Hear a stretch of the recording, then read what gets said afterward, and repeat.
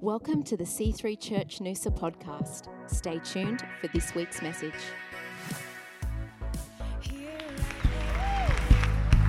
Thank you very much. Good morning. Can you hear me? Good morning. How are you?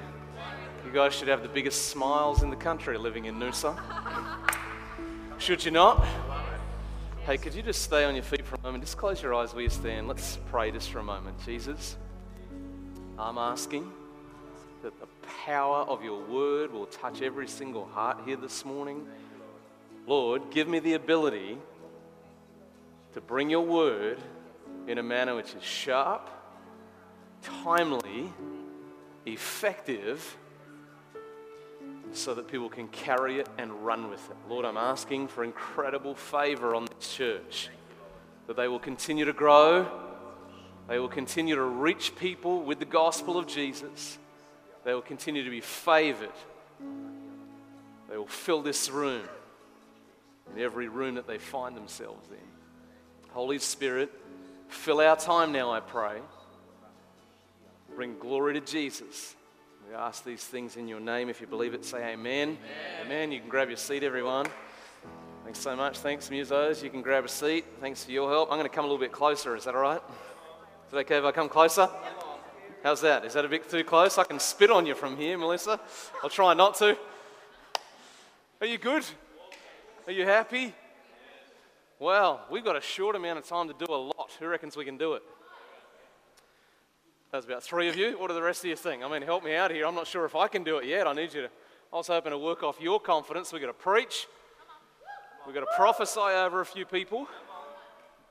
We've got to do a salvation altar call. I've got to lay hands on you and help you to have a transformational experience in about 3 minutes flat. Send you home happy, doctrine straightened out, ready to take on your week, loving your pastors, loving your spouse, loving your children. That should be doable in about 29 and a half minutes. What do you reckon?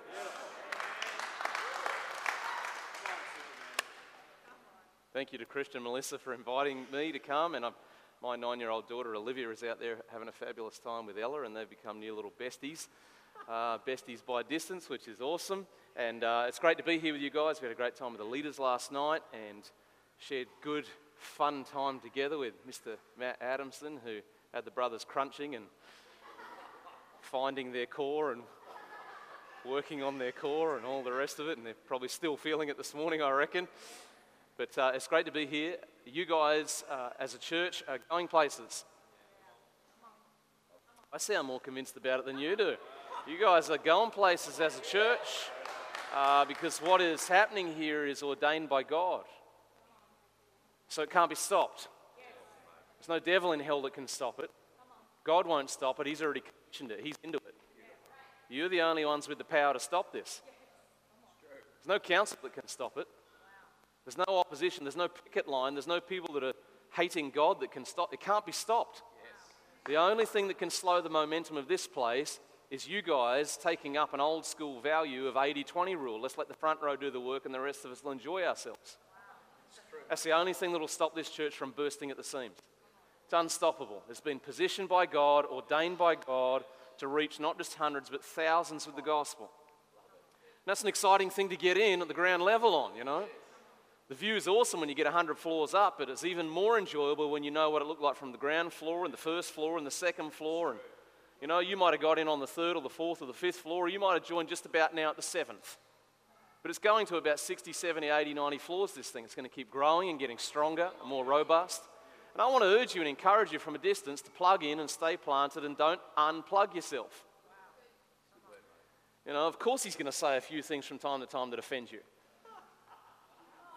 Well, what did you think? You know, of course that's going to happen. But don't worry about it. I've found that offenses, if you just grit your teeth and say, you know what, I'm not going to let that flip me out of the boat. All of a sudden, God helps you. And you get a new angle on the thing. You know what, maybe he didn't mean it that way. Maybe I could act a bit more like an adult, a bit more like an adult from the Bible and say, I'll go chat to him. Some of you are already like thinking, oh, I don't like this guy from Sydney already. Well, I know Queenslanders don't like people from Sydney, but there's a grace in the room. And you've won all of the football competitions, so just enjoy it and get over it, and we'll just love each other and get to know each other. So there actually is an ability for you to stay planted. There's a grace for it. And it comes to the same thing individually that I said about you as a congregation. No devil in hell can pull you out of this place. You've got the most power to pull yourself out of this place. I know there's devils out there, but don't chase them. Chase the Word of God and work on getting you and your family planted in the house to the point where you say, I don't care if I hear something every Sunday that rubs me the wrong way. You're going to have to tell me to leave to get me out of here. Why? Because half of your future is hooked up just in the discipline of turning up. It's not about special gifts and abilities and talents and when is it going to be my moment and my turn and my moment in the sunshine and my 15 minutes of fame. Forget it. God uses people who turn up. He can't use anybody who doesn't turn up. So the key in my journey has been just to turn up. Our church is just over 40 years old. I've been in it since I was 4 days old. Our church started the weekend after I was born. My parents founded the church. My wife and I took the church over. I've been on the staff for nearly 20 years. And I don't have any plan in the near future, in the next 40 years, of actually leaving or being punted out of the place, unless the brothers and the sisters turn around and say, we've had enough of you. Could you move on, please? Or I'll come to Noosa. Or the Lord says, thanks, Andrew, it's been awesome. Now sit down and be quiet, which will probably happen sooner or later. Until that point in time, I'm plugged in, I'm planted, I'm immovable, I'm unshakable. I'm not leaving the house of God. Why? Because that's where I flourish, that's where fruit comes to pass, that's where I get the chance to do what is the greatest thing I can do with my life, have an impact on somebody else's life. My life will not be at its prime or its peak if I get all of my dreams fulfilled. If I get involved in getting other people's dreams fulfilled, suddenly I discover heaven's contentment, which way surpasses anything that this earth can promise you. And you guys have got the chance to be in a great church with great pastors. Deliberate pause. A great church with great pastors. I'm telling you the truth. I know these people. So some of you might think, or people who come here that are fairly new might think, oh, they're a bit over-friendly, aren't they? That's the truth about who they are. That's them. If you come to my church, I'm nowhere near as friendly as them. I want to come to this church. They're way more friendly than me. And they are people with great integrity, and you would be well served to get in behind this arrowhead and say, I'm going as far as this journey goes because these are good people. As a matter of fact, I would offer these people a job any day of the week. As a matter of fact, I tried to offer him a job, but he said no. How about that? I'm still getting over that, actually. So we're going to have a sit down after the meeting and resolve our differences over that one. They are fine people. What you see on a Sunday is what you see in their day-to-day life. Love God, serving God, and I believe God's called them to do a fantastic job leading this church. Amen. Well, what should we do first? That's going to be powerful. Oh, we should probably preach a little bit, everybody. Have you got a Bible with you? Okay, what do? We said thank you for being invited. We talked about how awesome the McCuddens were. We prophesied a little. Is everyone okay? You all right? You've got the biggest fans in the history of church, you realise? If they fall, we're all in a lot of trouble. Okay, so if you got who's got a Bible? Or should I say, who's a Christian? Same question, isn't it? We've got a Bible, you've got something to write some notes. I'm going to work pretty fast. Is that okay? Is it okay if I work pretty fast here? We're going to preach this message, then we're going to pray, we're going to give people the chance to receive Christ, and we're all going to go home just smiling our heads off. I hope. Okay, so let me start by saying this. Winning people to Jesus through the gospel of salvation and making disciples of Jesus through obedience to truth found in Scripture. That's why we're here. I'm going to say those two statements again because they're reasonably mouthy and wordy, but I want you to just meditate it and see if you can get this locked in. Winning people to Jesus through the gospel of salvation. We don't just win people with hugs and smiles and give them nice coffees. That's part of the journey, but it's about winning people to Jesus Christ through the gospel of salvation. And then, it doesn't stop there. That's the start point. Then making disciples of Jesus through obedience to truth found in Scripture.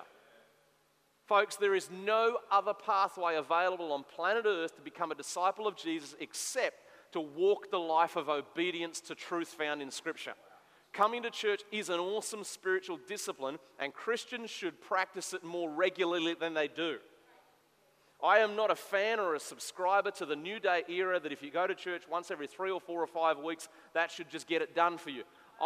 You people must know some people that are more holy than I am because I actually need to be in the house of God every single week. I need to be with the other believers being encouraged to know, you know what, there's a few Christians still walking the walk. I need that in every 7-day block. Flip, I need a shower in every 24-hour block. Sometimes more often. I need the house of God at least every 7 days. And so coming to church is a great spiritual discipline, but that in itself is not the goal. That's part of the journey that gets us towards the goal. It's a contributor, it's a helper. The real goal is to become a disciple of Jesus. The word disciple simply means follower. To become like the one you're following. That's why we're here. And yes, we're here to love one another and we're here to enjoy the journey, and you should have fun in church. If you can't smile in church, there's a problem. Either with the church or the people in it, or both. You should be able to smile in church. Look at someone near you and smile right now. Give them a cheesy, corny, pretend, superficial smile right now, and it might even extract a genuine one. We're here for a reason, amen? Forming the character of Christ in people by instructing them to live according to God's word, empowered to do so by God's Spirit. That's the purpose for every member of this church. Because believing transforms behaving. How many of you know people that are coming into church are coming in as a mess on legs? Oh, did you get the wrong memo about who's coming to join your church? Oh, okay, I better give you the truth. All right, let me tell you who's joining C3 Noosa. The people that are going to join this church are a mess in their finances, they're a mess in their relationships, they're a mess in their dealing with addictive behaviors, they're a mess in the way they're dealing with their sexuality, they're a mess in the way that they're dealing with their attitudes, they're a mess. Guess who they remind you of? Us! Hello! If we've gotten ourselves so cleaned up and washed up and prettied up that we've forgotten that we are them and they are us, then we will become guilty of the same contradiction and hypocritical behavior that the whole of the country has a problem with.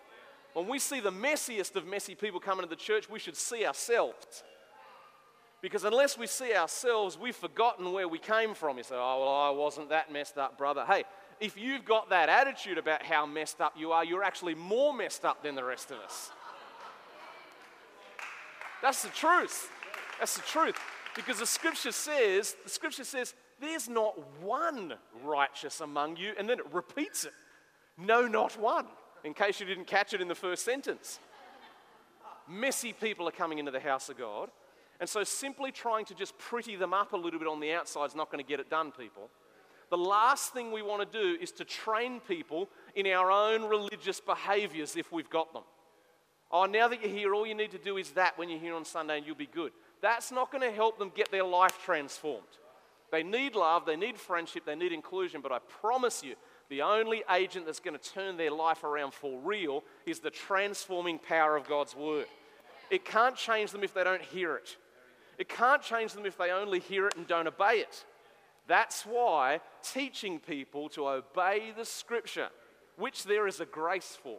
You know, in Australia, we don't like this word teaching. Why? Because all Australians already know everything. Just ask them. I heard somebody say once that leading Australians is like herding cats. Well, maybe it is, maybe it isn't. But we do have a culture where we all know everything already, and so I don't need someone to teach me. But actually, every one of us, and especially those who stand behind the pulpit, need to be in learning disciple mode constantly. And guess what? When the word comes before people, and you lovingly instruct them to say, hey, this is what the Bible says about your situation, you might actually experience a miracle as a long-term Christian when you realize that the Scripture carries a grace to do it. The Scripture carries its own empowerment. It's got a built-in power upon receiving it that helps the person do it. So when we hear instruction and we hear telling people to obey the Scripture, we get nervous because we think, oh, people won't like these words like obey and command. I know people don't like the words, but make space for God's word to do something powerful like it did in you. So that when the Scripture comes to a new heart, it says your attitude should be the same as that of Jesus Christ. Within that Scripture is the empowerment to do the Scripture. So if we stand back and fear making disciples for real and we just train them in our Sunday religious behavior, folks, we're building a weak church. And what God wants out of this place is for people to be transformed by the power of God's word. Can you say amen? Christianity is all about having a transformed inner life. The greatest allegation, and very often it's true, that the non-believing world has against the Christian world is that we look good on the outside and we're just as filthy on the inside as the rest of them. That's the greatest allegation, and most often the greatest true allegation against much of the church world. And it's because throughout history what's taken place is people have abandoned discipleship, abandoned following Christ, abandoned having their character transformed. They've swapped those life-giving things out for religious behaviors and made it all about the form. Well, this is how you worship. Or this is how you worship. It's not about the form, folks. It's about the heart. It's about the inner life being transformed by the power of God's word. That's why how pretty or not you look on the outside really doesn't matter. What matters is how's your heart? How's your character transformation going? Do you have a story that says, I used to hate people, but now I love a few? Hello? Is this a church we got here? Am I in church this morning? Is there anyone in the church who's got stories that say, you know, I used to hate everybody in my street, but now I love them a little bit? That sounds like someone who might have become a Christian. Or people talking stories about, you know what, I used to cheat on my taxes every single year. And then I read a few verses that told me that was no good, and I suddenly felt empowered. I better change my ways, and so now I pay my taxes. That sounds like a Christian. Oh, I don't know whether I'm reaching anybody here, but I'm having a go. When people used to do me wrong, I used to lay in bed at night and dream about how to get them back. But now I lay on my bed at night and the Lord visits with me and helps me to release forgiveness to them and let them go. That sounds like the story of a Christian. And then, in time, you won't have to teach any of this or any of that or any of that. It will all happen because it comes from the extension of the heart. If we build up an outer wall of correct behavior and do nothing with our heart, we will add to the blockage at the gates to the kingdom, and Australians will not rush in, Australians will rush away, because what they want to see is not just love, not just relevant music, not just people who seem to be reasonably normal. They want to see that there's a transformed life. They come into church, they go, I know that guy at the back, he lives across the road from me, he used to be a mongrel. But you're telling me now he comes and volunteers and he helps out run the kids programs? Never would have expected that. That's the story that's got to get out about our churches, that we stop putting all this focus on the outside and put focus on the transformed character on the inside. I'm trying to preach a little. Are we all right? The goal of every Christian must be to live daily devoted to Jesus. You can only do this by being daily devoted to Scripture.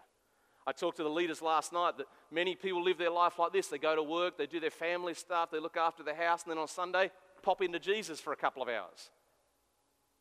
Hang out with Jesus, pop back out, go back into their routine. Go around, do a 7-day lap and pop back into Jesus for a couple of hours. Folks, the key is that when you get born again, you are born again into Christ, and then it's meant to be a daily journey for the rest of your life of staying in Christ. You're not just in Christ on a Sunday, you're in Christ at work, you're in Christ at home with your family. You're in Christ driving down the road, living daily in Christ. Amen? Can we go to a passage in Matthew chapter 5? I think they're going to have this on the screen behind us. I think it's Matthew chapter 5, and I'm reading from the NLT translation.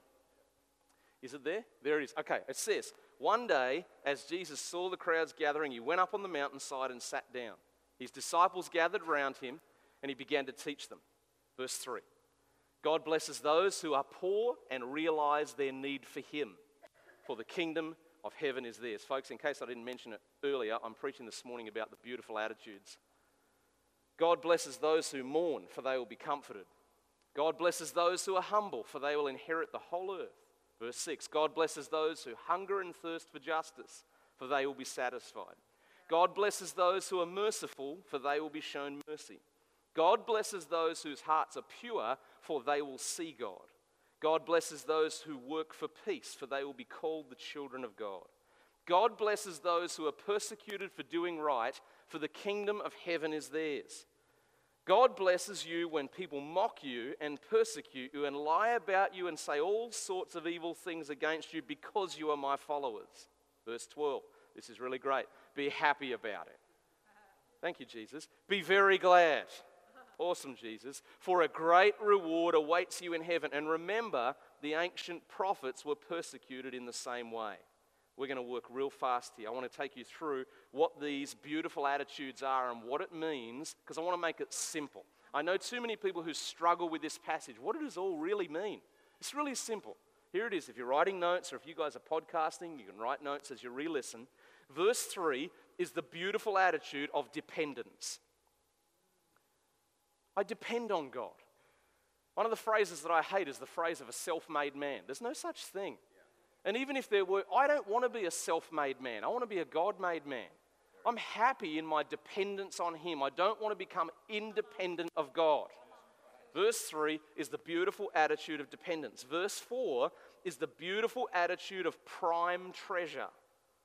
The beautiful attitude of prime treasure. What does that mean? It's talking about people who mourn. Only people who mourn are people who are mourning for valuable things they've lost, like the loss of loved ones. This attitude in this verse is prime treasure because it's talking about valuing what matters most.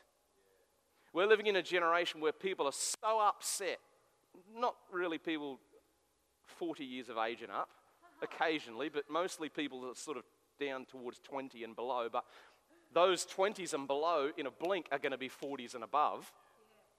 And they are growing up in a world where their greatest heartbreak is when they get unfriended on Facebook.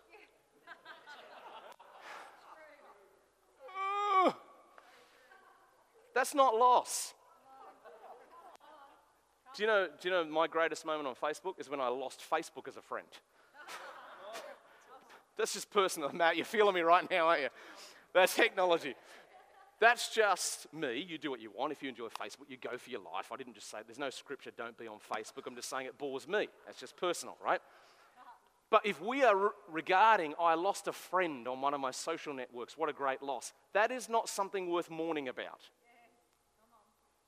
There's even a movie out called Unfriended. I think it's pretty horrid. I haven't seen it, but that's the name of the movie. It's about people losing friends on social networks. Give me a break. That's not what matters most in life. I promise you, nobody on their deathbed is saying, quick, sign me into Facebook one more time. Status update. About 10 breaths left in my... Get it? About 10 breaths left in my... I didn't get to finish the sentence, so thanks for your help on that one. No one's going to do that on their deathbed, right? This is the beautiful attitude of prime treasure. What matters most? And let me tell you what matters most in the world is people. Full stop. As a matter of fact, the scripture says, and it's Jesus talking, he says, if you're not faithful with the earthly mammon, money, possessions, stuff, if you can't learn to be faithful with the boring temporal stuff that's going to fade away, who is going to give you the true riches to be responsible for? That word true riches means people's lives. This is the beautiful attitude of prime treasure. Verse 5, the beautiful attitude of holy submission. Holy submission. I'm submitted to God. I don't just love God. I don't just worship God. Loving and worshiping is awesome and it's right. It's beyond that for me. For me, I can't talk about your story, I'll talk about mine. For me, 1 Corinthians 6 verse 19 and 20 is real to me. It says, do you not know you are not your own? You've been bought with a price. So when I think about Andrew Gray's life, yeah, I make plans about my future, but I've made many, many commitments to the Lord, and I keep making them to say to him, Lord, the pages of my future book are blank and you're holding the pen. If I make a plan and he doesn't like it, he's got the permission to tell me no. Why? He spilled his blood on a cross for me. He owns me. You go, oh, that sounds a bit possessive. It's real possessive, and I'm into it. He owns me. You go, oh, isn't that? That's a bit cultish and weird, isn't it? Maybe we need to reread our Bible and stop just paraphrasing a cozy, comfy, modern version and get back to the old school, passionate version, the real one that says he paid the price for me. He owns me. That was the deal. That was the swap. My filth and my rubbish for his eternal goodness. That was the transaction. Imagine going, there's the $4 for your skinny latte. And then you go, actually, could I have $2 back? And the guy goes, well, it costs $4. I know it costs $4, but I'd just rather have that $2 coin in my pocket. The guy's going to go, get out, don't come back. That's the price. One coffee for $4. You know, I laugh. I go to different parts of Asia all the time. I've been to Malaysia about 20 times, and I love Asia. I feel like I'm Asian. I'm actually more Asian than Australian, actually, by a long, long way. And I do laugh when you get the funny white kids, you know, Aussies, who go into Asia for the first time, and they think, because they've heard from their friends, that you can just go up to any shop wherever you are and start bartering with the owner. You know, they're going to like an electronics store. They want to buy like a digital camera. It's $249. Will you take $180? It's not a game of negotiation. That's the price. One camera, $200, and whatever it is. Imagine us doing that with Jesus. Well, okay, can we just talk about this, Lord? I'd like full strength salvation. I'm happy with half strength promises. And I'll give you 3/4 of me. No. There's only one transaction. All of him for all of you. That was the swap. Verse 6, the beautiful attitude of hunger for righteousness. The beautiful attitude of hunger for righteousness. Verse 7, the beautiful attitude of compassionate mercy. Verse 8, the beautiful attitude of pure motivations. Verse 9, the beautiful attitude of seeking reconciliation between you and people, and also between people and God. Verse 10, the one we love the least, the beautiful attitude of gracious suffering. I want to take a moment. Have I got much time left? I want to take a moment to expand on the beautiful... Are we okay? Is it all right if I keep going for a bit longer? Should I stop now? Should I sit down? Are you offended at the guy from Sydney? Do you wish I'd go back across the border? Quick survey. How many people were born in this state? Thank you. That helped me. Amen. I feel blessed by that. Let's expand for a moment. Let's expand for a moment on the beautiful attitude of hunger for God. Everyone say, hunger for God. Hunger for God. Verse 6 in the passage that we just read says, God blesses those who hunger and thirst for justice, for they will be satisfied. Everyone say satisfied. The New King James Version of that same verse says, God blesses those who hunger and thirst for righteousness. Having a genuine hunger for God and His righteousness is so important. In fact, true hunger for God is a master key for living a happy, fulfilled life.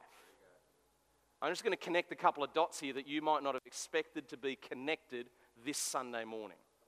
I'm going to bring the worlds of what the devil is trying to keep you away from together with the world that you dream about every waking moment and help you catch a revelation that the two worlds are meant to live fused together. That hunger for God and His righteousness, a heart that cries out for Him more than just on a Sunday morning for half an hour. One that longs for His presence, one that loves to eat the Word because it's truth and nourishment to your soul. That kind of hunger is the key to a full and satisfying life. There's another verse that talks about this in Matthew 6:33. It says, seek first the kingdom of God and His righteousness, then all these other things will be added to you. It's a curious little verse, Matthew 6:33. What is it really saying? Let me make it simple for you again today so you can understand what it is saying. I want you to properly understand the meaning of the word things in this verse of Matthew 6:33. The word things in Scripture does not mean material objects like clothes or technology. as if it were to say, seek first the kingdom of God and his righteousness, and then your dream wardrobe will be added unto thee. And then your house will be filled of every manner of gadget that you could think of. No, it's not talking about those kinds of things. Watch me now. This is really, really important. The things that this scripture is talking about is talking about the desire for satisfaction in your soul. Put your hand up if you've got a desire for a satisfied soul. Now, this is an easy one for people to participate in. I can let you know every one of us in the room desire a satisfied soul. How do I know? Because God wired us that way. We have been designed by God to want satisfaction in our soul. And that's why we search so hard to find it. However, too many people, even Christians, are searching in the wrong place. Because temporal, earthly pleasures can only bring partial satisfaction for a very short amount of time. Put your hand up if you love a good holiday. You guys just came back from a long holiday, right? Did you love it? Was it awesome? Put your hand up if you love a good holiday. I love a good holiday. Is it satisfying? Does it bring pleasure? Does it last forever? No. Have you noticed how holidays leak? It's really annoying. You go away, you get filled up with holiday, beach or snow or whatever does it for you, whatever floats your boat. Maybe a boat floats your boat. You go and you fill up with holiday and you come home to your house and you go, things are going to be different now because I've had a holiday. And how many of you know about 3 days back into work, all of holiday has leaked? Where did it go? It's gone. Why? It was not designed to last forever. It was only meant to satisfy you a little bit for a little while. Imagine hoping that that new house is going to be the thing that does it. Life is really hard right now, and we're under a lot of pressure, but when we get that house, whoop! And you get the house, and awesome, go for it, enjoy it. But you get the house, and you even get out there with your scissors, and you cut little bits of grass. Stand back and look at how straight your edges are. Check if any of the neighbours can see how good your edges are. And all the blokes in the room know this feeling. You mow the grass, you do the edges, and after it's done, you don't go back inside, do you, fellas? You walk around and look at it for a while. Am I right? Am I right? Why do you do that? Because you need to just have a look at your work for a minute. You walk around like this and you go, I did that. And you do, and you go to all the straight edges, you go, not bad, not bad, not bad. Get the dream house. And after a while, dust, weeds, scratches on the wall. The first scratch on the wall. What are you doing? What manner of child are you? Woman, your daughter. But after you got 15 or 16 scratches on the wall, when I get my dream car, ooh, baby, am I going to be picking up. You get your dream car, but after 1 or 2 scratches, suddenly, new car, new house, big thing that you were hoping for is leaking a little bit. Soul is feeling a little bit craving again. The things of this life were never, ever intended to fill your soul fully. If you put your hope and your expectation on them, you're going to be disappointed perpetually. I'm going to try and wrap this up and close it as quick as I can. Earthly pleasures can only bring partial satisfaction for a short amount of time. Here's the deal. God promises full satisfaction forever. Did you see the contrast? Partial satisfaction for a short period of time. Full satisfaction for the rest of your life. God promises that when we put Him and His kingdom purpose first in our hearts. It's not as if God just goes, yeah, I'll make it all happen for you, sure. And you're like, this is awesome. God did everything for me and I haven't even been to church for 3 years. What doesn't seem to be any difference? Serve God or not serve God, He just does it all for you. Well, that would be a delusion. Because the scripture actually says, seek Him and His righteousness first in the heart. Does that mean quit your job and go work at the church? No. Stay at your job. Earn the best income you can for you and your family. Put the Lord first in tithes and offerings. And do what He calls you to do with whatever gift He puts in your heart. It's not about leave and volunteer 1,000 hours at the church a week. That's not kingdom first. Kingdom first is in the heart. Lord, you are first in my life for real. Or as the young ones say, for realsies. Because they're clearly not satisfied with our vocabulary. They've got to invent their own. Words like forevs and besties. And everything they do, have you noticed, is the best ever. This is the best coffee ever. This is the best sunny day ever. I was pretty happy with the way the vocab used to work. But anyway, the deal is God's kingdom first in our hearts and His righteousness. And then what I prophesied over these guys has got to come out. Lord, help me to arrange my life around the call of God in my heart. When you live like that, that's when the then kicks in. Seek first His kingdom, His righteousness, tick, then all these things will be added to you. I've got to finish off that things bit just so that you can bring the whole message together. The things that this word is talking about is a satisfied soul. People, don't seek first to be filled. Don't seek first to be filled. Seek Jesus and what He wants first, and then He will fill you.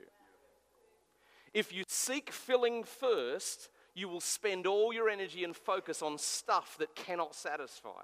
You'll be frustrated, restless, and discontented. You'll be fooled into comparing your life to others who seem to have more than you. This leads to the delusion that having more equals having a satisfied soul. The truth is, it simply doesn't. Only a real relationship with the God of the Bible can truly satisfy your soul. I'm going to finish with this here. John 4:34, Jesus says, my nourishment comes from doing the will of God who sent me and from finishing His work. My nourishment, everyone say nourishment. My nourishment comes from doing the will of God. That's a weird statement. Ever read the Bible and go, that's weird? Oh, maybe I should ask the opposite. Ever not read the Bible and go, that's weird? There's plenty of weird stuff in there. But you're not reading enough. If you haven't found anything weird in the Bible yet, you're staying too narrow in one book. Get off the contents page and read some of the content. That's a weird sentence. My nourishment. These guys are going to take me for lunch graciously after. And imagine if I sit there and I peruse the menu. I go, I've decided I'll have some nourishment of God's work, please. A large one. A large serving of the Lord's work and a sparkling water. It's weird. Clearly, Jesus wasn't talking about physical nourishment because there's no logical connect. He was talking about the need for nourishment in the soul. Because if you understand the story, Jesus is sitting at the well of Jacob talking to a Samaritan woman, which was a big no-no to start with. The brothers have gone down to the local IGA because they've been thinking about their stomach. This is literally what's going on in John 4. They're doing their preaching itinerary and the brothers have been pulling on Jesus' sleeve. Are you hungry, Lord? Because if you're hungry, we'll go get food for you. You name it, Lord, anything you want. They're not worrying about his stomach, they're worrying about theirs. And so Jesus goes, go get some food, do what you want. While they go off to the little IGA, he talks to a Samaritan woman. They come back from the shops and they see him sitting there with a woman, which is not right in his custom. And so all of them do like this. Just put the groceries and walk away. because they don't know what to say to him. They're already freaked out by him. So who's going to volunteer to say, Jesus, you know you're not meant to be talking to a woman? None of them. And so he says this weird thing to him. He says, they come up and say, Lord, are you hungry yet? Like, because they're thinking, Lord, could we have our lunch break already? And he says, I have food that you know nothing about. And I love the disciples because they're so dumb. They're so dumb, it's cute. Because Jesus says that, and the disciples go, how did he get to the IGA before us? He goes, I got food you know nothing about. And they're all thinking baguettes and salami. And he's not talking about it. And then he goes on to say, the food I'm talking about brings nourishment to my soul. Jesus is making it plain for all of us to see the thing that gives you a truly satisfied soul is to put the kingdom and the righteousness of God first in your heart. There are two lies that the devil's trying to destroy you with. Number one, the lie that you can have God's kingdom as a separate compartment of your life. Lie number one, it's a biggie. Listen to it clearly. The devil is working hard on you. Own what I'm saying to you right now. He's working hard on you with a big lie. And the lie is that you can have, it's possible to have the kingdom of God in a nice little compartment in your life. We pull Jesus out on Sunday morning, take our little pocket Jesus to church. We come home, we put Jesus back in his little drawer until next Sunday. It's a lie. It's a total fallacy from the pit. It's not possible to have the kingdom in one little compartment of your life. What happened was you got saved, got born again into the kingdom, got immersed in the kingdom, and the kingdom becomes the greatest benefactor to every other area of your life that you could possibly imagine. Lie number two, the lie that if you do seek God's kingdom first, you will miss out on the chance to live an enjoyable, satisfying life. Massive lies. Everybody stand to your feet. I'm going to pray for you, pray for this church. We're out of time this morning. I don't know whether you're not going to do a salvation call. I'm kind of feeling like it's there. If you want it, it's there. If you don't want it, it's up to you. Let's stand, everyone, on our feet. Could we lift our hands to the Lord? My prayer for you today is very, very deliberate. It's very explicit, and that is that C3 Church Noosa would go into a new day. As a matter of fact, I'm going to prophesy in a moment. A new day where hunger for the things of God will become the number one attribute of this church. I'm not talking about intensity. I'm not talking about striving. I'm not talking about stress. I'm just talking about genuine hunger for God in the heart. I want him close to me. So if you would, could you raise your hands to the Lord, close your eyes. We don't even have to make it a big old loud prayer. It's not in the loudness. It's in the authenticity. So here it is. If you would authentically agree with my prayer, we will have power in our agreement. Here it is. Heavenly Father, I am asking in the name of Jesus that this church, C3 Church Noosa, will enter into a new chapter. Lord, the first chapter has been great. It's time for chapter 2. It's a chapter marked by prayer and fasting and seeking God with all our hearts. Lord, I declare over this house that the day of needing to crank up prayer will come to an end. The day of needing to crank up worship will come to an end. The day of needing to crank up seeking will come to an end. You guys, just give me keys, it's fine. But it will be a move of your Spirit.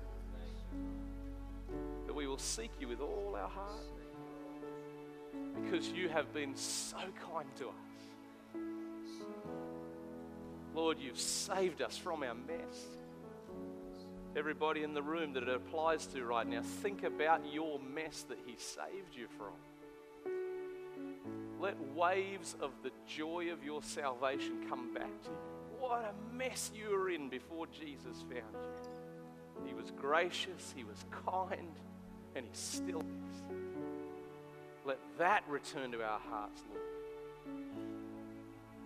That hunger for God, that seeking first the kingdom and the righteousness of God will become first in our hearts, that the lies of the devil will be broken in Jesus' name, that truth will surge in like the wall of a dam lowered down. People washed in the water of the word that brings life. The truth that to seek God's kingdom first is not just a possibility for a satisfied life, it's the key to a satisfied life. And I do prophesy over this church that the key to your future, I heard the Holy Spirit say it to me in worship today, the key to growth, the key to this future, the key to everything God wants to do here is a brand new move of God in prayer.